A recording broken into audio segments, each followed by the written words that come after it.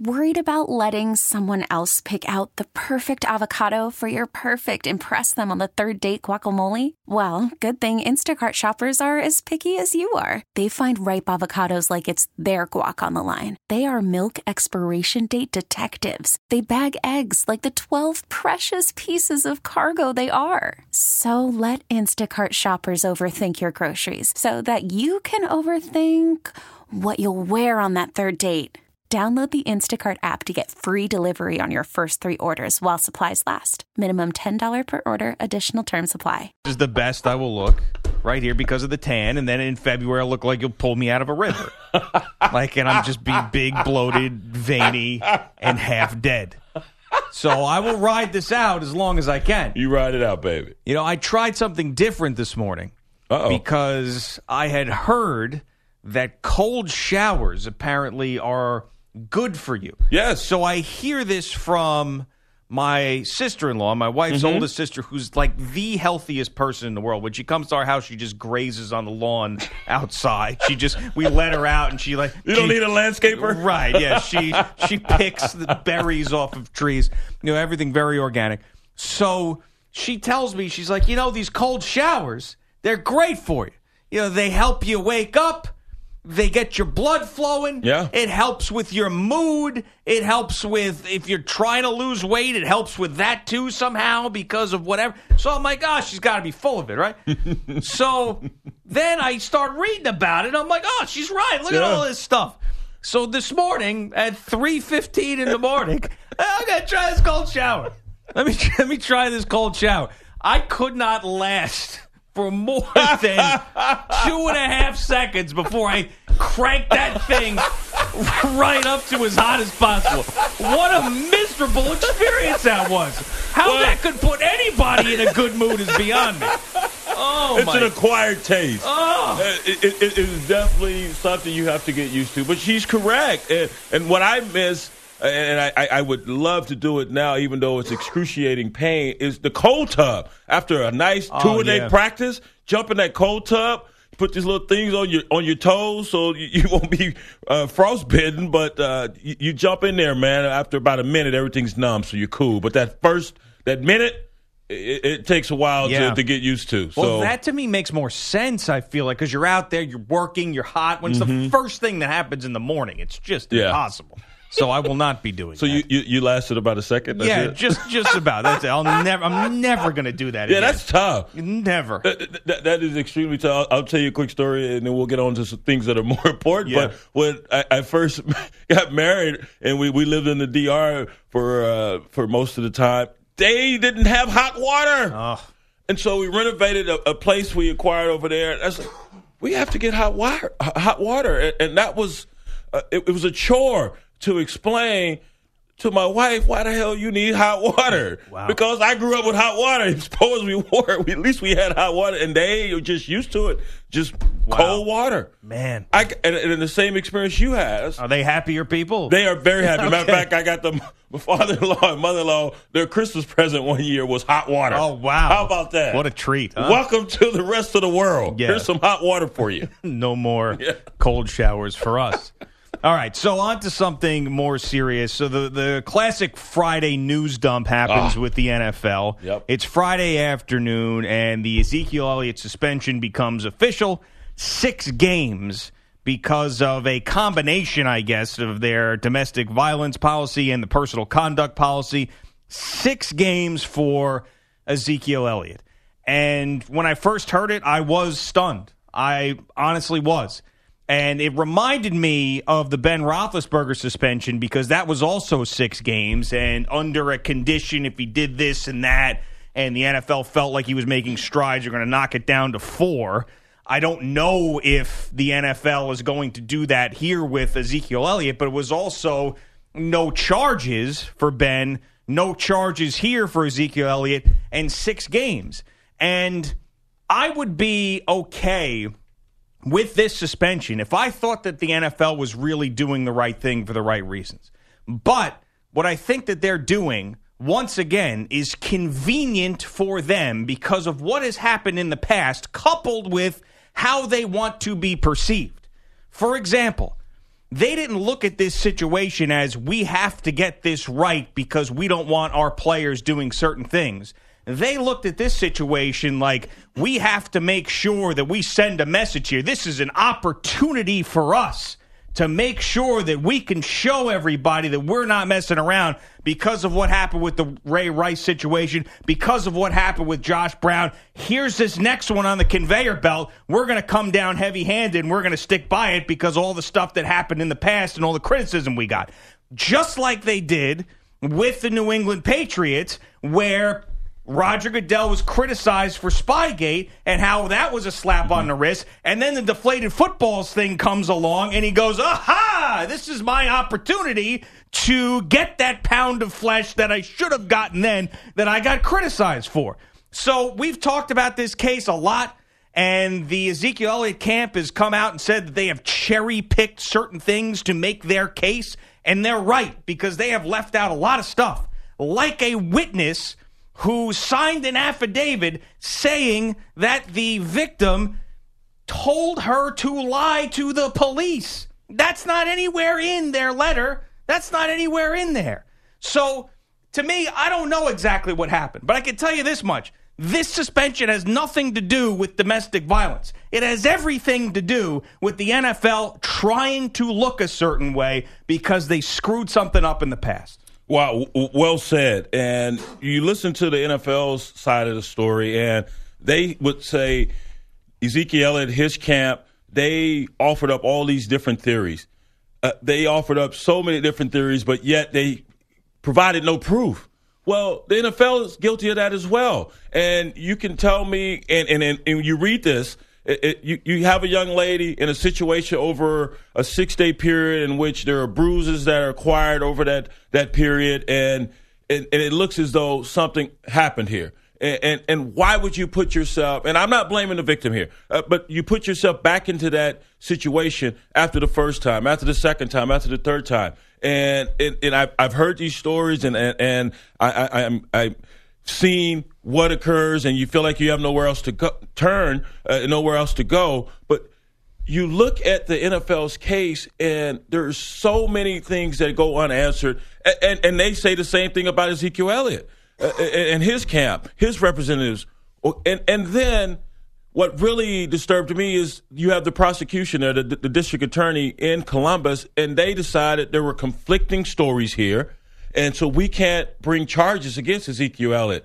Well, which one is it? Is the district attorney in that community, are they right, or is it the NFL? Or are they correct? And if there's conflicting testimony here, how can you hand down such a suspension of 6 games to this young man when it's not been proven within reasonable doubt that something went on? How can you hand out that type of that suspension? 6 game is supposedly reserved for those who are guilty.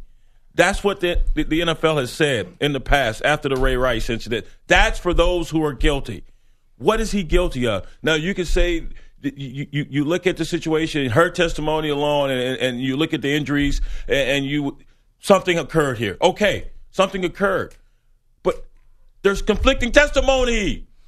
You're saying something occurred. You have another witness. You don't even put in your evidence, your proof that something occurred here, who said, as you said, she was told to lie. If someone was told to lie, how are you going to hand down a guilty suspension of 6 games? It doesn't jive. Yeah, it's the personal conduct policy, and I think this is the biggest thing to me that the players need to fight for when that collective bargaining agreement comes up. And I know that you talk about guaranteed contracts. It's not going to happen. You think about some of the franchise tag stuff, that too they need to fight for. But they gave Roger Goodell the ability to do this, and he continues to do it.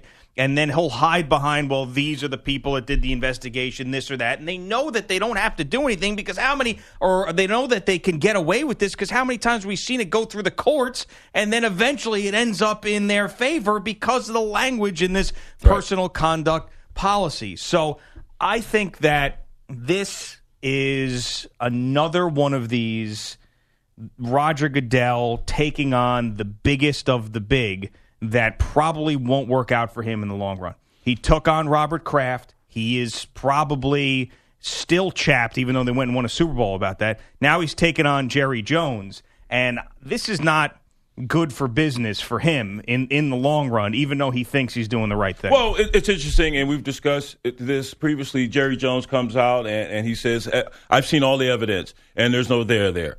And this is a nothing burger, I believe is his quote. There's nothing here, and yet you have a 6-game suspension, and he saw everything that prosecutor in Columbus saw. He saw everything that the NFL has seen, and yet his star running back is now suspended for 6 games. So there's egg on his face. And then you look at the league and where they leave out so much in their report, and yet you have this draconian suspension against this young man. If he's guilty of this, he should be suspended. I'm with you 100%. If he did this, if he he's the cause of all his injuries to this young lady, he should be suspended. But there's so many answers that are questions that are unanswered, and there's a reason the prosecution there didn't file charges because you have conflicting testimony. So for now the league who says we're going to hand down a suspension of this type when someone's guilty of these charges to go and act as if he's guilty when there's conflicting evidence, it's mind-boggling. It's baffling to me. And say what you want about Deadspin. Of course, it's an entertainment website, but there is a column there by a woman named Diana Moskowitz, I believe her name is, who brings up a very interesting point. She says the major difference between the Greg Hardy case, the Ray Rice case, and the Josh Brown case was that the alleged victim cooperated only in this Ezekiel Elliott case. And in the other times, the NFL, when they couldn't get cooperation from the victim, would get angry and, in their words, be upset with the victim. I wouldn't say blame exactly, but they would be upset and say, without the cooperation of the alleged, they'd get angry because they couldn't talk to this person. But the Ezekiel Elliott victim was more than willing to speak with them. So now all of a sudden, boom, 6 games right off the bat. Does that not set the worst precedent in the world for these cases going forward? So basically, if you just step up and go, yeah, I'll cooperate with you, NFL. NFL, you're the best. What do you need to know? Come on in. As opposed to these other ones, I mean, you can't just base the length of the suspension on whether or not someone is going to cooperate in your investigation or not. What they did here was they saw an opportunity, and they would rather be criticized for a longer suspension than a shorter one again, because they've already heard that. They don't want to hear that you don't take this seriously anymore. They don't want to hear that. So what they did with this one, despite the fact that he's not guilty, not charged, and they did their own investigation, they said, we'll hide behind this personal conduct policy, and we found enough here. They even put the shirt ripping down thing, I think, to hide behind that as well, because that falls under the guidelines of the personal conduct policy. They put up that wall, and they said, 6 games, deal with it. Now what, America? Look at us. We're cleaning up the league. No one's going to hit anybody ever again because the NFL is here to save the day. Well, it was definitely an opportunity for them to be heavy-handed in their response, and that's exactly what they did. And there's still so many things that need to be answered. There's so much evidence that wasn't put forward by the NFL, and hopefully Ezekiel Elliott and his camp, if we are to believe he and his camp, they will offer that evidence, and we can get a clearer picture of what actually went on there. But to have all these folks, you expect his parents to come out and defend their son, then to have Jerry Jones come out and the representatives and the district attorney there in that municipality to come out and say there's nothing here, there's conflicting evidence, and now the league is on the opposite side of all of that, and to say, yeah, there is something here, and we're going to give this guy a suspension that's usually reserved for those who are 100% guilty. Just makes no sense, and as a Dallas Cowboys fan, I leave that out of the equation. That doesn't bother me. What bothers me is that the league has not proved their case here. Yeah, and they haven't, and the evidence they have given to me is insufficient for such a long suspension. I mean, I wouldn't be happy with a 1 or 2 game suspension because I don't think that there's enough there, especially when you've got the lying witness who's an affidavit was signed, and also there are text messages, I'm going to ruin your career. I mean, that's something also that has to be taken into account and was taken into account, I'm sure, in the police investigation. And by no means do I know what happened. I don't know what happened. But that's the point. And the NFL did this investigation. They gave us what they believed was the story and then suspended him for 6 games when they don't know the facts either. So it's not going to end until the Players Association steps up and says that, this is too much. I mean, we cannot have the commissioner and the people that are underneath him deciding when they want to suspend the best players in our league when it's convenient for them. Yeah. And that's what's happened with Tom Brady. That's what's happening right now with Ezekiel Elliott. And it doesn't happen in any other sport, that's for sure. This stuff you don't even come close to this type of stuff in any other sport. It's interesting that you mentioned that, because I was thinking about that over the weekend once this was handed down. And you're right, it doesn't occur in any other sports. And it's not to say that there are missteps by other athletes in other sports, because there are. And it's the league, for some reason, and I know they go to great lengths to protect the brand. I understand that you've been building this brand for decades, and if there's one league that goes the extra mile to protect and shield, it's the NFL. But the manner in which they treat their athletes, their members, it's astonishing to me, because the other leagues, it's more reverential.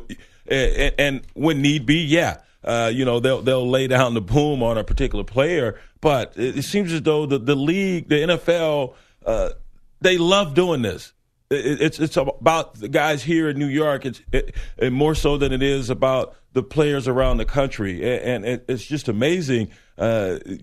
We never have this discussion when we're talking about other players. We had the situation here with was it Sevolosha? Am I pronouncing this right? Favo Sevolosha. Yeah, the Hawks, when they were here a couple years ago and had the incident at the nightclub, and it turns out they were right, and the police officers were wrong, and they sued the city and they won, and yet there were no personal conduct discussions within the NBA about that situation. They allowed it to play out. Turns out the players were right. If it was the NBA or the NFL, those guys would have probably been suspended. They would have been fine, and they were right. Well, I mean, so this personal conduct policy that's at play here with the NFL, it's difficult to understand, and the way it is administered, it seems as though it's too heavy-handed, too draconian, often too much than being a policy that really wants to look out for its players. It's more looking out for that shield, that brand, that it is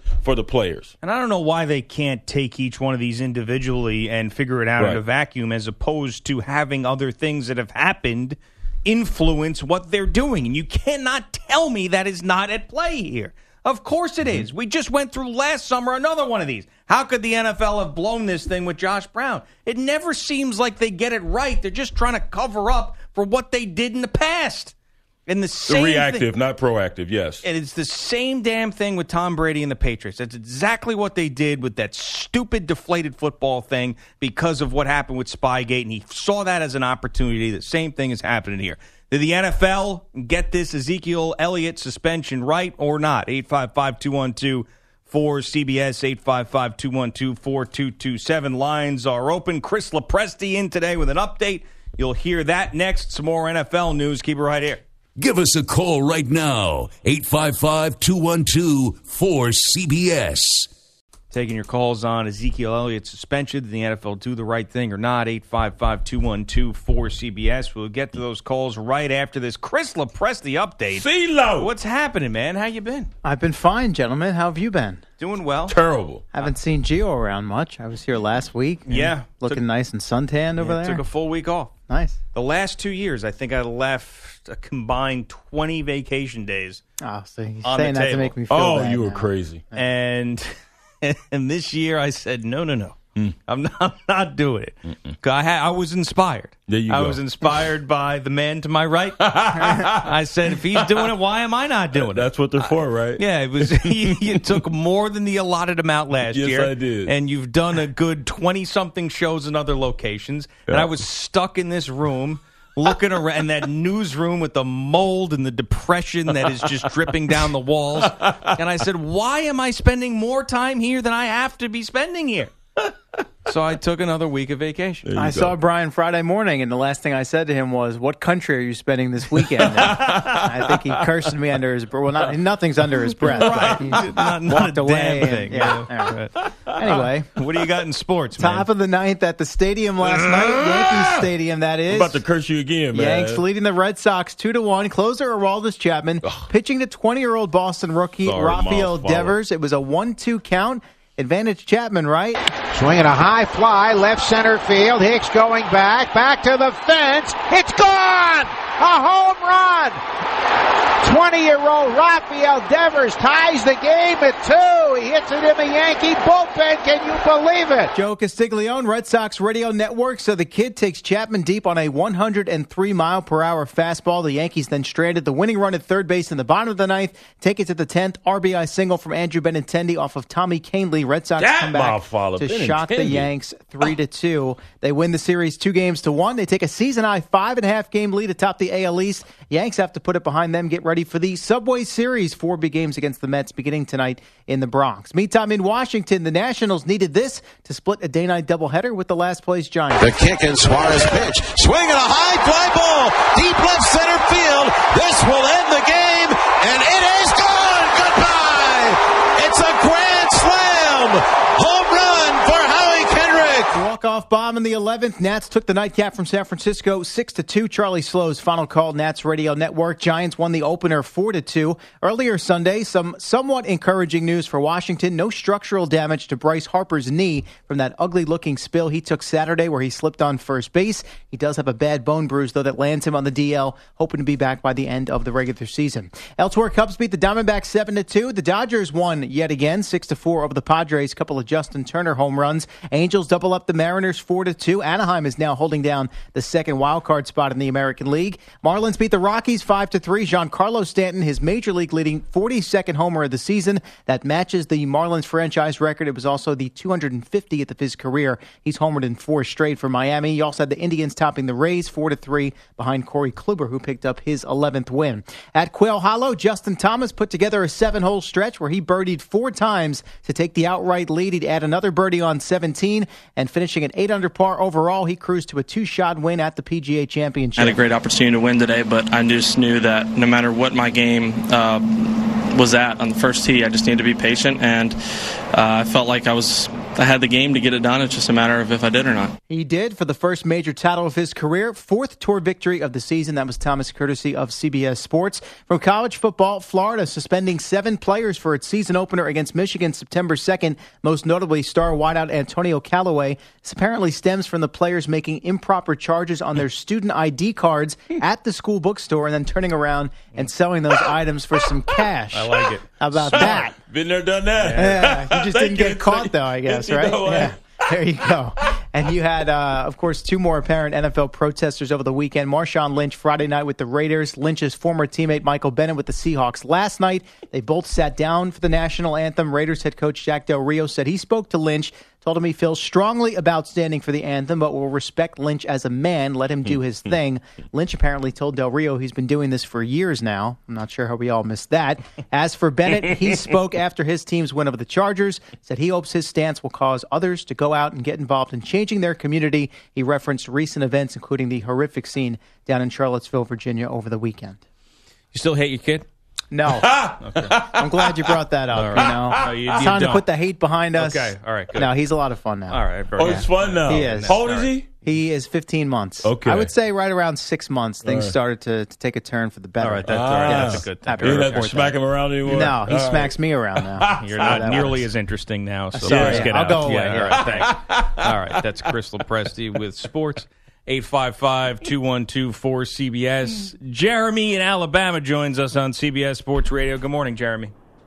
Man, y'all wait until I get done with my second set working out to finally get to me. I'm about out of breath. Is that after your cold shower? No, I don't take showers in the morning because I'm about to get right out in the sun and get some work on. Come There on. you go.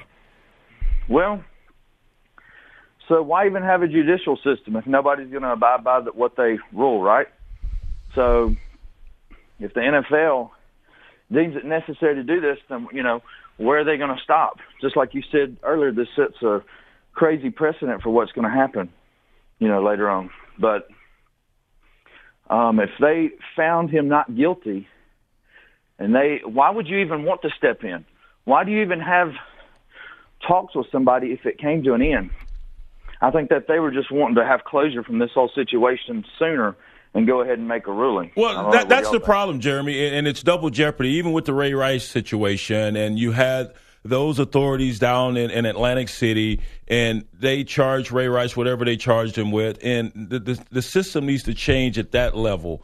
The whatever the penalties are going to be, they need to change at the local level. The NFL should not come in and then say, well, we're going to charge you again or suspend you again after you've already received whatever sentence or whatever fine from the authorities that are in control of that jurisdiction. And with the Ray Rice situation, everything happened there in Atlantic City. He was charged. He went through everything he was supposed to do as far as whatever they laid out ahead of him moving forward. And then the league comes in and they see the video, and yes, a horrific video, and then they levy more charges after they had already announced, 2 games, and then they expanded that, of course, and then the Ravens, of course, released the young man.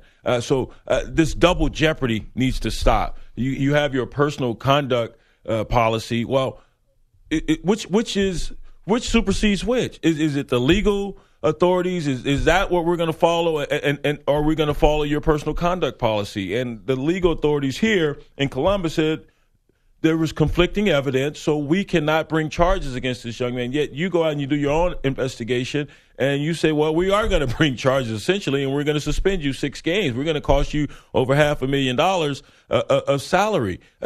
That's double jeopardy, and that's not how our legal system is supposed to work. I would have no problem with the NFL doing their own investigation if I felt like they were doing the right thing with the investigators conducting the investigation. When I first found out that the NFL had this new task force, if you will, I thought that it would be used in situations where someone was arrested and charged, and maybe there was a plea deal of some sort, and then they didn't serve any jail time, or they were charged, and then there was a monetary settlement of some sort, or the victim, as we saw in the Greg Hardy case, not to bring all of this up again, but the victim doesn't show up, but the guy was charged. He was actually convicted of a crime, and the judicial system, because of those loopholes, didn't do its job, but someone was arrested and charged and was in court, and then the NFL said, okay, we can't just say because the charges were dropped that this person doesn't get a suspension because of this, and this that we have. I never thought it would get to a point where guys who aren't arrested and aren't charged with crimes are getting 6 games. That never entered my mind as a possibility, but because of the personal conduct policy, they could do whatever the hell they want. Right, yeah. And they're taking advantage of it. They're doing whatever the hell they want, and it just doesn't smell right, doesn't sound right. And once again, if Ezekiel is guilty of this, hell yeah, he should be punished. If he's guilty of this, I'm with you 100%. He should be punished. He should have been sentenced. He should have gone to court, trial, whatever. But for the league now to swoop in and do this other investigation, and they come up with a different outcome than the legal authorities there, the district attorney, it just doesn't sit well and right with me. Coming up next, Cincinnati Bearcats head football coach Luke Fickell joins us live very early in the morning. Keep it right here. Listen to Tiki and Tierney weekdays between 3 and 6 Eastern for your chance to win Guns N' Roses tickets right here on CBS Sports Radio. Luke Fickell, Cincinnati head football coach. Luke, good morning. Thanks for joining us. How are you? Good morning, guys. Paul Green. Former teammates. I kind of had to play to actually be a teammate. But, you were a teammate, man. Many opportunities. Hey, we could question whether or not we were playing either with those bad teams I was on there in New Orleans, man. So you were a teammate. Come on, you were there, baby. I appreciate that. You probably don't want to claim them, but we played some horrible football, and hopefully your Bearcats will do better than that 4-8 record they had last year. That's the expectation, and that's the way we've been working at it. So I know we got a different attitude, different mentality, and it's an exciting time. Why was this the right job for you, Luke? Well, several reasons. It was in timing for me and my family was right, but then obviously the proximity to what I know and the places I know for as far as recruiting and where I grew up. I think gives it, and then a team with a past, a team with a future. And I really believe you can not only just have success here like some guys have done, but you can sustain success here because of, the recruiting base and what you have an opportunity within your 50 miles or even a 300-mile radius. The experience that you had as an interim head coach at Ohio State to what you're doing now, is there anything that you can take from that you can apply here? Were the circumstances so incredibly different that there's really not a lot you can take from that? No, there's an incredible amount. I mean, yes, the circumstances were different, but it's still. I mean, this is an ADD world, and you got to win now, and you got to do things right now. So, whether it was a 1 year or 7 month interim, still the pressures and the things of what you had to do to be successful were there. And then, I mean, you can't. I got about an 8-year experience of being a head coach inside of 7 or 8 months, just with things to do preparing a program and a team and how you handle a lot of things. Yeah, that's true. You took over once Coach Tressel was out and had to steer that ship. So when you look at this roster, what's the most glaring issue, if you will, for your Bearcats? I think it starts with depth. I really do believe that. I mean, the development of young guys. You've got a core of guys that you can go out there and say, hey, you're 22. You got a good chance. Guys that stay healthy and do things the way you want them to do it. But, once you get past that, I think development is so critical. And, some people overlook that. They think that, hey, they got 2 All-Americans, they got 3 All-League players. Yeah, but what do they have, to being developed in behind those things? Because, as you go through a season, man, it takes a lot more. It's not going to be 22. I mean, how good are you going to be on special teams with those guys that are developing? So, I think, up front is going to be a key, and then the development of our guys, young guys that can go in there and play for us.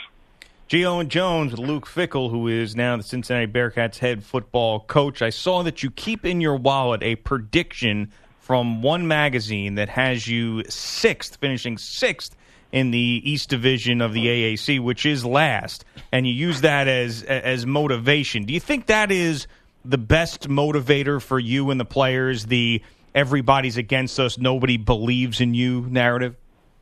I know it is for me, and every kid we have is a bit different. If they were all motivated like me, it'd be great. But there's some that like a little more positives. But no, I know this, and I'm the leader of the ship, and to be every single day where you got to get these guys going and you got to motivate, whether it's your players or your coaches. To me, the most important thing is that I got the motivation, and to have that not just in my wallet but on my desk and in my car is something that reminds me. And again, since I was a kid, that's the way I was motivated. Tell me I can't do something, and that's the first thing I want to go do. So, be the leader of it. I think the number one most important thing is that I'm motivated more than anybody. Luke, when did you get the coaching bug? Did you know at a very young age or after your college career and that you wanted to get into coaching? No, not really. I never until football was taken away. And to be honest with you, it was sitting kind of in New Orleans, working out with you sometimes, but no, no, really, it was that. It was seeing what an impact your coaches had on you your whole life, whether it was, junior high, high school, college, and then to take it to that next level and just not, it changed. And I thought that, my goodness, what an impact those guys had on me. And I know the NFL was different, it was a business, but I think it really opened my eyes to what those guys had done for me my entire life. And literally sitting there in La Crosse, Wisconsin, wherever it was, we were in camp.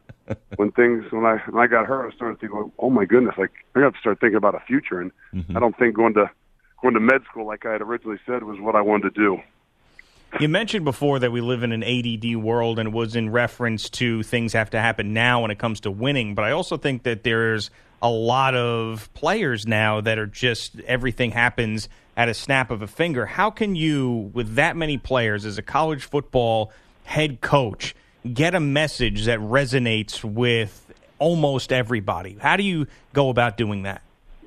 Well, you can't do it by yourself. I think you got to have the right people around you.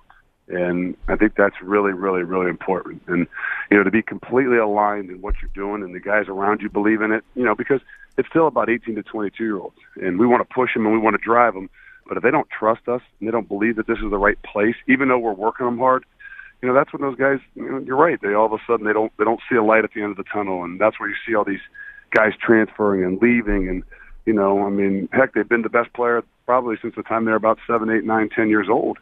And now they walk into a place where they're being asked to do some things and, some new people. And that's what's tough here, because they've had, a bunch of different coaches in the last few years. So, yes, it's making, to me, total alignment from the entire coaching staff. And I think that's, to me, what gives us an opportunity. Well, Luke, you mentioned something. These guys, they're getting pressed. Unlike when we were coming up, you get pressed at such a young age now. Some of these cats are being recruited when they're in junior high. So you get them on campus. Back in the day, the de-recruiting would take place, and it was the upperclassmen that did that.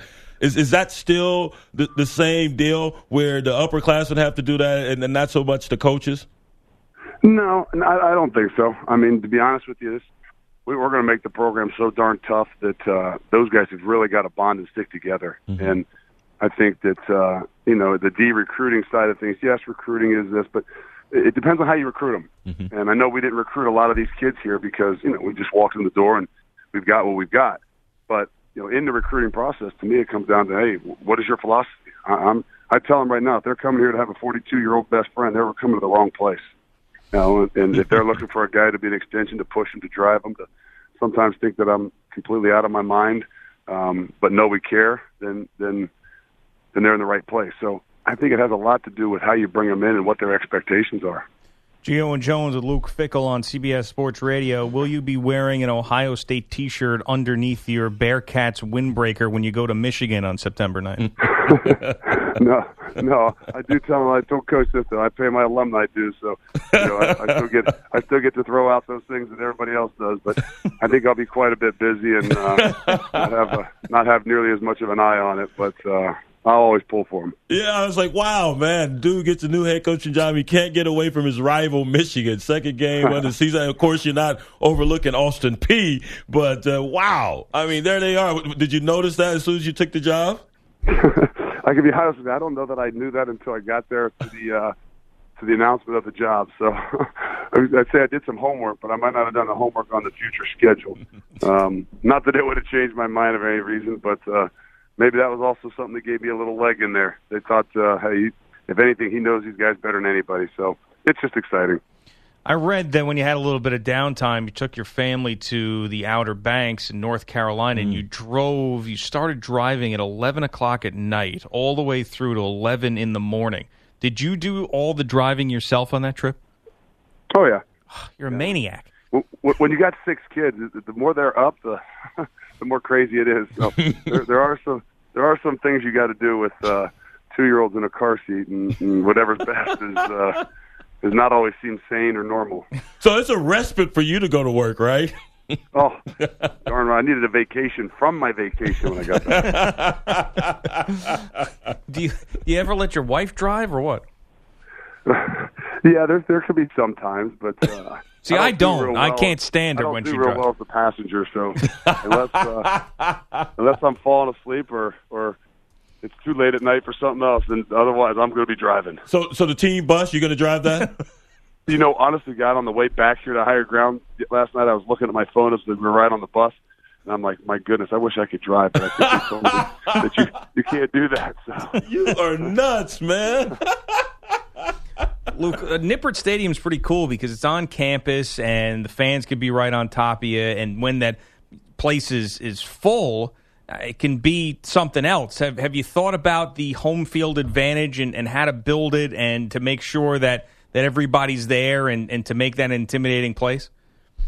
Well, we've really, really, really tried to embrace the community. And I know they have in the past, but really just trying to get back to embracing the community. I hate to say this, but I'm maybe too honest at times. I haven't ever played in Nippert.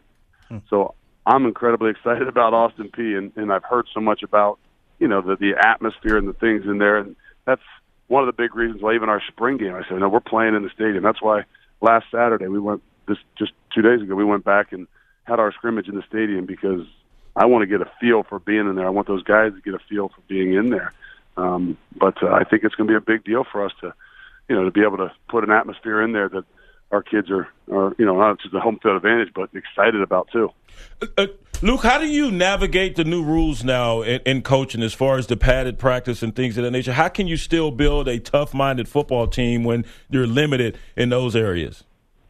Again, so much of that is developed in the off season, and that's what was one of the biggest things that you had to do. I mean, I had brought in a strength coach guy that had the same philosophy as me, because you're right, you are limited in a lot of those things, but where your culture is developed is in that weight room. And I think we had a little construction and a little situation here that really kind of is going to benefit us big time. We had to throw our weight room inside our bubble out there and on our practice field. And so all summer we kept the doctors and stuff kept coming and say, "Hey man, it's too hot out there. We can't really work out there, and we got to be careful." And that goofy old-minded wrestler that I am, I'm like, what's wrong with it being 100 and some degrees in there and working out? So right.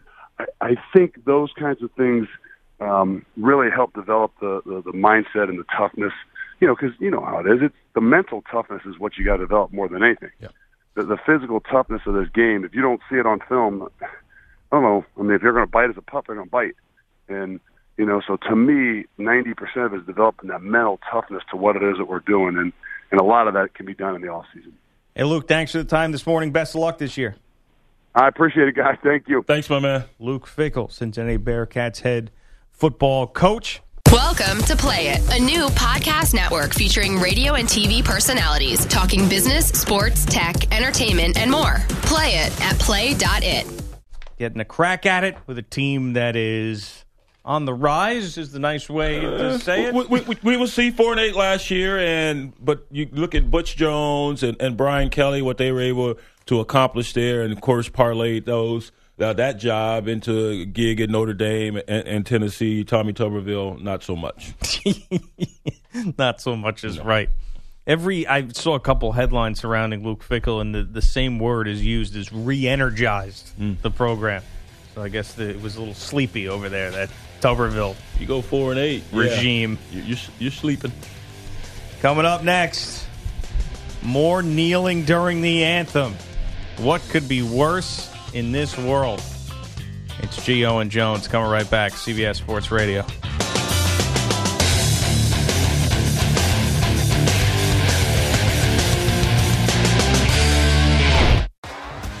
T-Mobile has invested billions to light up America's largest 5G network, from big cities to small towns, including right here in yours. And great coverage is just the beginning. Right now, families and small businesses can save up to 20% versus AT&T and Verizon when they switch. Visit your local T-Mobile store today.